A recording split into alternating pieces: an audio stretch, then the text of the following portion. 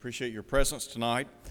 We're going to be discussing tonight gracious hearts, a heart of thanksgiving.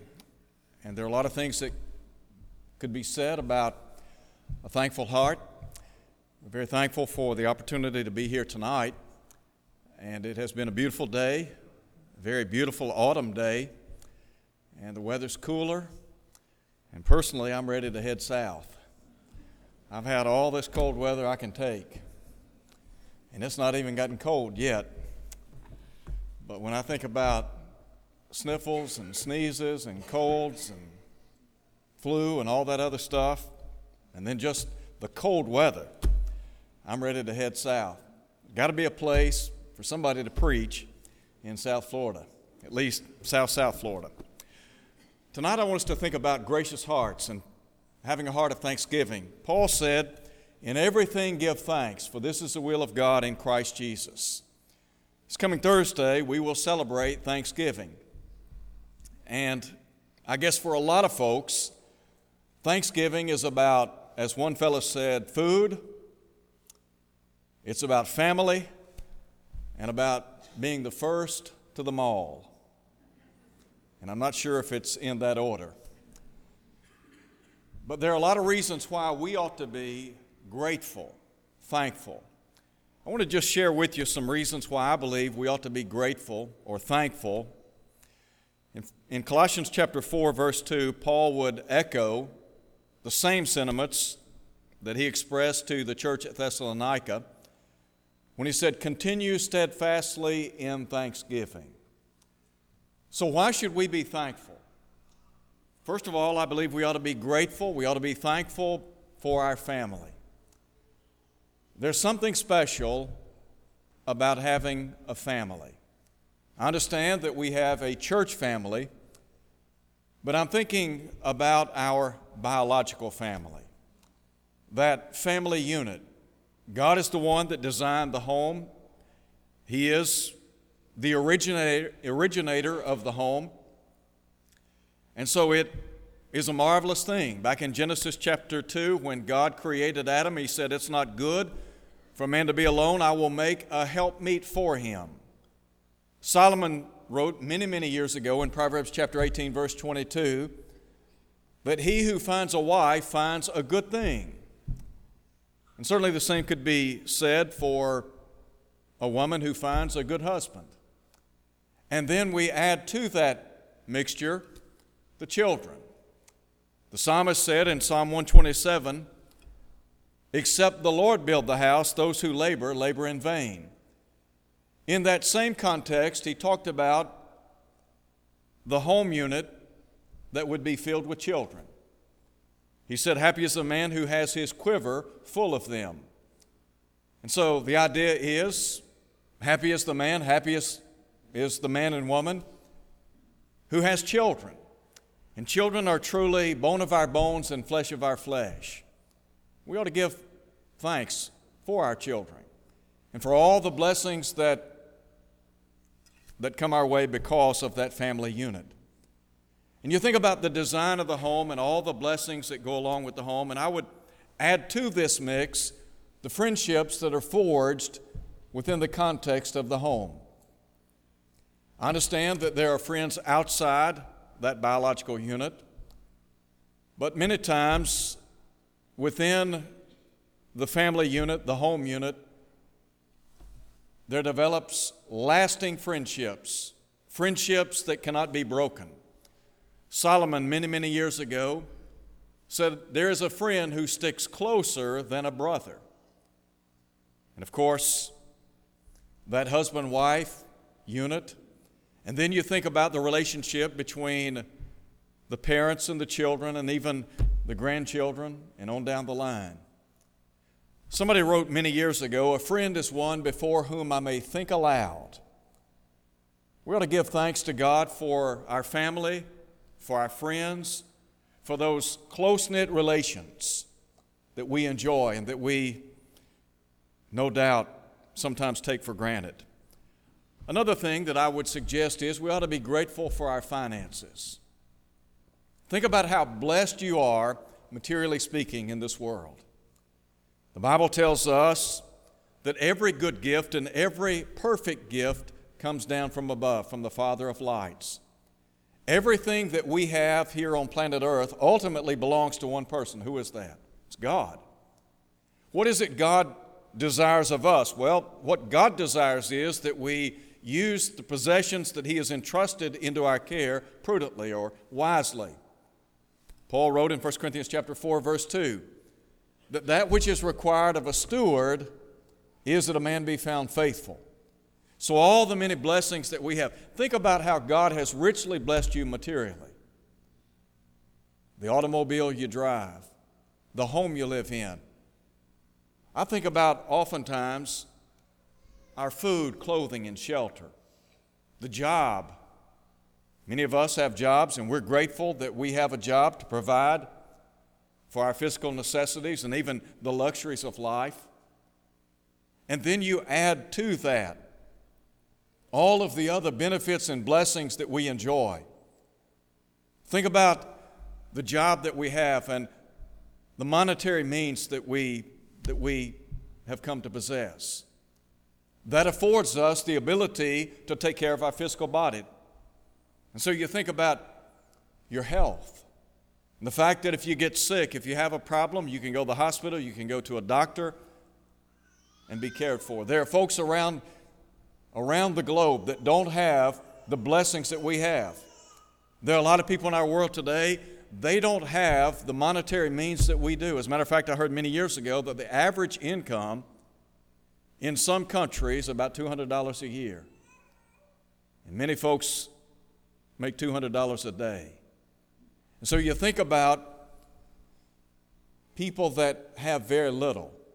Many of us have seen in some countries where poverty and famine exist, and small babies, small children with bloated stomachs, and adults that don't live beyond 35 or 40 years of age because they don't have adequate health care, they don't have adequate nutrition, etc. So how blessed we are. When you get up in the morning, you ought to be grateful to God. Grateful to God that you have the ability to walk. You ever thought about what a blessing it is to be able to walk, to go where you want to go, to run, to exercise, to do the things that typically we take for granted?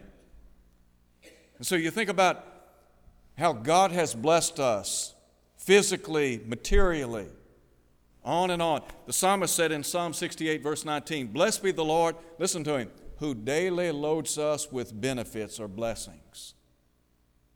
There's a song that we sing, "Count your many blessings, name them one by one." And the chorus of that song, it will surprise you what the Lord has done. I would encourage you this week, this Thanksgiving week, to take out a sheet of paper and just begin writing down all of the blessings that you enjoy in this life. You'll be surprised how many things that you have at your disposal. And there are a lot of things that we have. There are a lot of blessings that we have that sometimes we don't even pause to think about. Little things. And so, be grateful. Be thankful. That's what Paul said in 1 Thessalonians chapter 5. In everything give thanks. Why? This is the will of God. God wants us to be grateful, but not just one day a year, but every day. Why? Because we're blessed. Because we have been blessed. Listen again to the words of the psalmist, the passage read a moment ago. Praise the Lord. Oh, give thanks to the Lord, for He is good. His mercy endures forever. Drop back and look at Psalm 100. In Psalm 100, the psalmist said, speaking of God's people, enter into His gates with thanksgiving, into His courts with praise. Be thankful to Him and bless His name. And then listen to this, for the Lord is good. Isn't God good? You think about all the things that you possess, that you enjoy on a daily basis. I don't think any of us could ever say God isn't good. He is good. And He abounds in goodness. So be grateful for your family, for your friends, Be grateful for your finances. Be grateful for your freedom. This is an election year, and we just finished up a political season, so to speak, and it was a hard-fought campaign. And there are many, many blessings that we enjoy in this country because God has lavished upon us an array of blessings. And there are many of us that were concerned about the future of our nation, about the freedoms that we hold dear. And hopefully and prayerfully, those freedoms that we have been blessed with down through the years, hopefully and prayerfully those freedoms will continue. But why are we a nation that enjoys freedom? Because of God. Do you remember Daniel in Daniel chapter 4, verse 32? Daniel said, the Most High rules in the kingdoms of men. We talk about the fact that God is the one who designed the home. He's also the one that originated or designed the civil government. And the powers that be exist because of God's decree, according to Romans chapter 13, verse 1. And so, the freedoms that we enjoy, the freedom of speech, the opportunity that we have to come together in the middle of the week, on the first day of the week, to worship God, to express our faith in God, our praise to God, and to not have to worry about that, that's a tremendous blessing. What if that blessing were to be taken away? So we ought to give thanks to God that He has allowed us or afforded us the opportunity to live in a free country.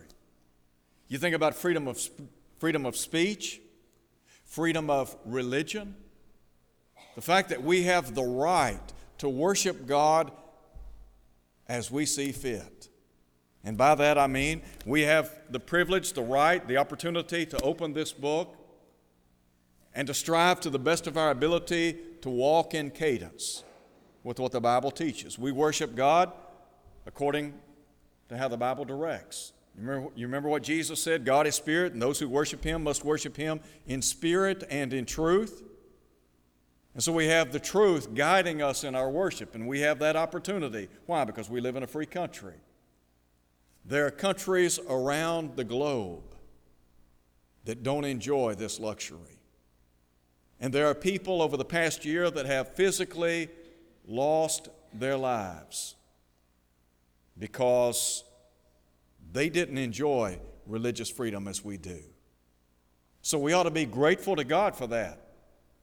And then there's another thing that I believe we ought to be grateful for, and that is the tremendous fortune that we have in Christ. This morning in our Bible class hour, we talked about the fact that in Christ we are richly blessed. Paul in Ephesians chapter 1, verse 3 talks about how every spiritual blessing resides in Christ Jesus in the heavenly places. And that expression, in Christ, or its equivalent, is found some 35 times in the book of Ephesians. The book of Ephesians emphasizes the church of Christ. The book of Colossians emphasizes the Christ, the majesty of Christ. And so you look at the book of Ephesians, and you see the Apostle Paul writing from a Roman prison. And in the first 3 chapters, he talks about the blessings of redemption and reconciliation in Christ. The fact that we have been redeemed in the one body, that we are reconciled to God. And then in chapters 4 through 6, he talks about our Christian responsibility, the responsibility that we have to Christ. And so you begin looking at the book of Ephesians in light of other passages, and you think about just how rich we really are. We talk about this pot of gold, this fortune that we have in Christ. When John wrote to Gaius in 3 John, he said, "Beloved, I pray above all things that you may be in health and prosper even as your soul prospers." Gaius was spiritually rich. He may not have had a lot physically, may not have had a lot materially, but he was spiritually rich. And if you're in Christ Jesus, you're rich. And so what What Paul is saying is we ought to be grateful. There are a lot of reasons why we ought to be grateful, but one thing that we ought to pause and give thanks for, this vast array of spiritual blessings that we enjoy in Christ. Well, what about those spiritual blessings? We emphasize them from time to time and hopefully and prayerfully. If I emphasize them enough, you'll be able to repeat them, recall them by memory. You think about first and foremost the fact that you have been pardoned by a loving God. Paul said, "But God, who is rich in mercy, for the great love wherewith He has loved us, even when we were dead in sins, has made us alive together with Christ." He said, "By grace are you saved."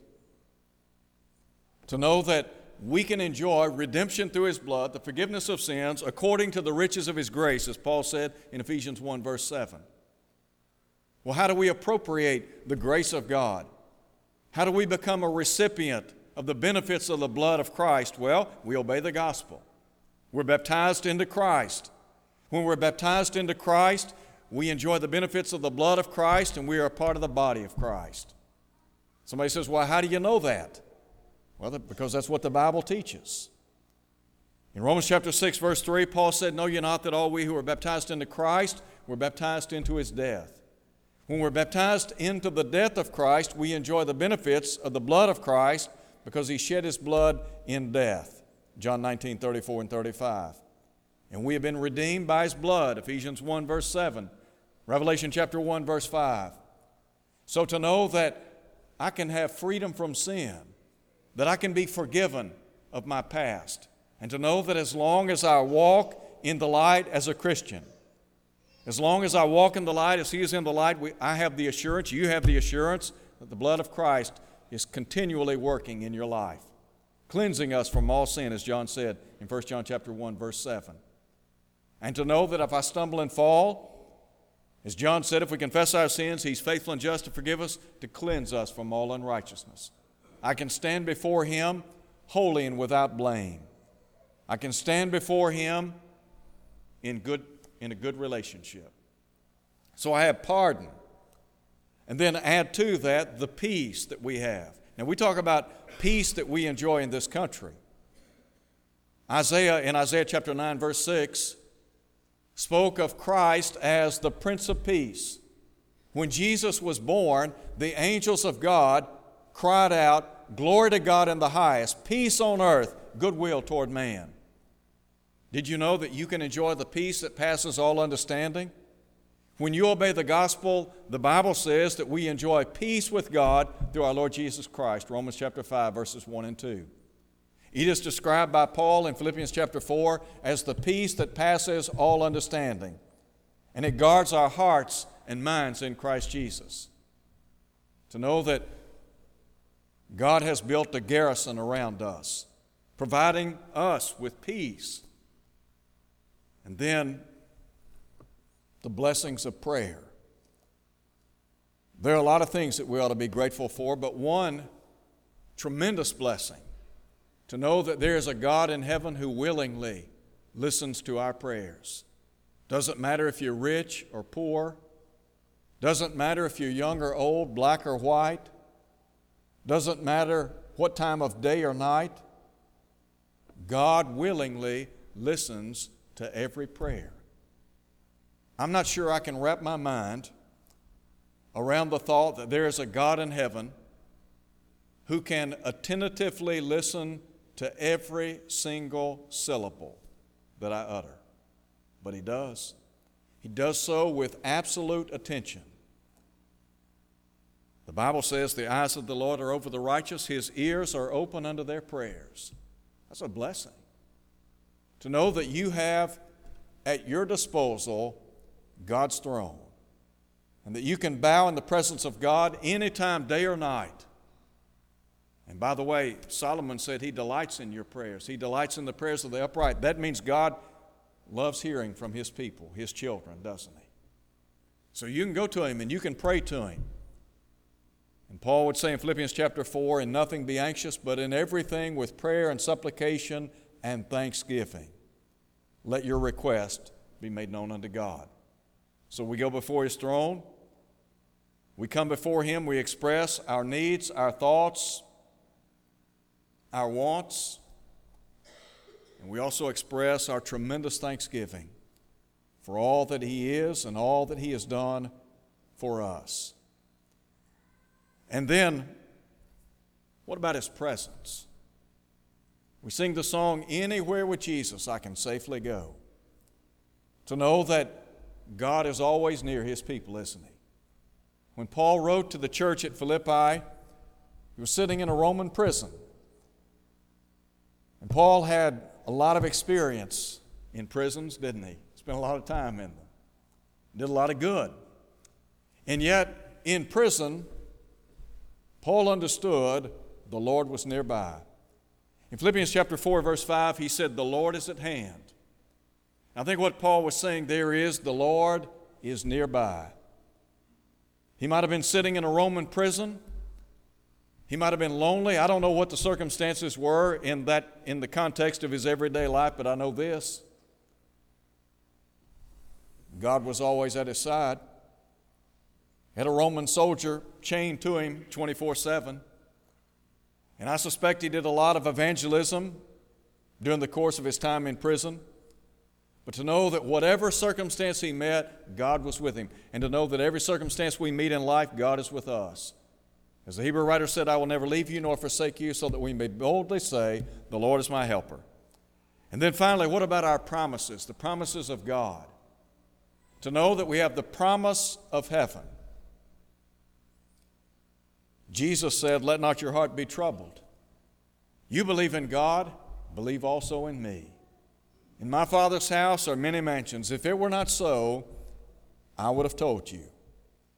But I go to prepare a place for you. And if I go to prepare a place for you, I will come again and receive you unto myself, that where I am, there you may be also."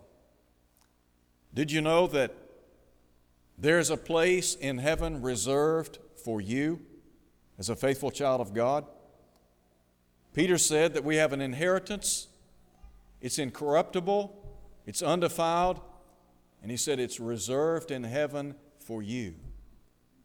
That means God has a place waiting on you. A lot of blessings. It's great to be a Christian. You ever thought about how Christianity ought to be able to sell itself?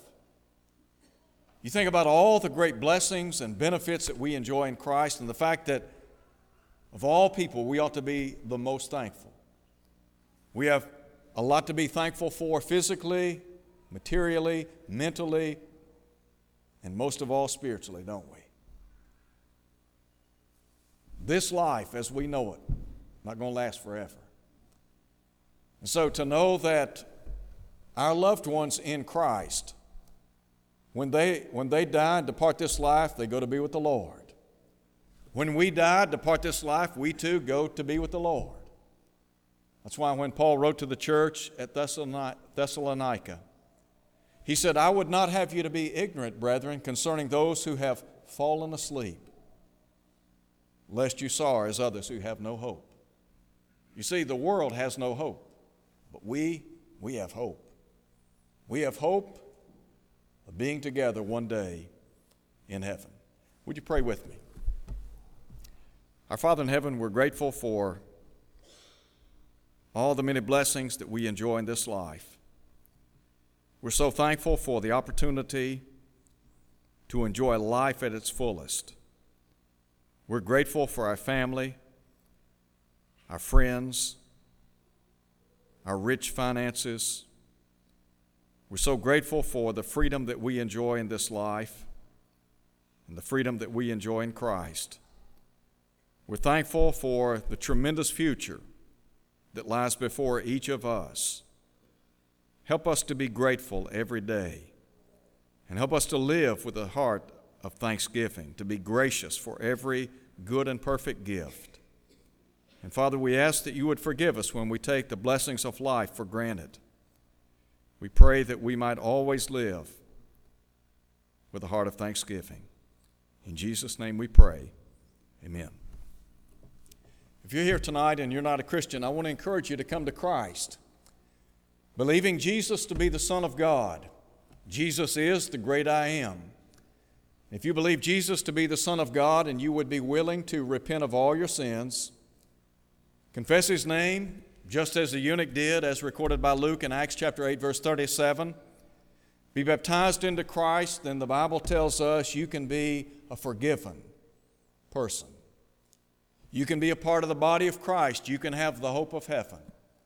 The exhortation, be faithful until death. If you're here tonight and maybe your life is not what it ought to be, and you would like to somehow get things back in line, get life back on track, let me tell you what, there's hope for you.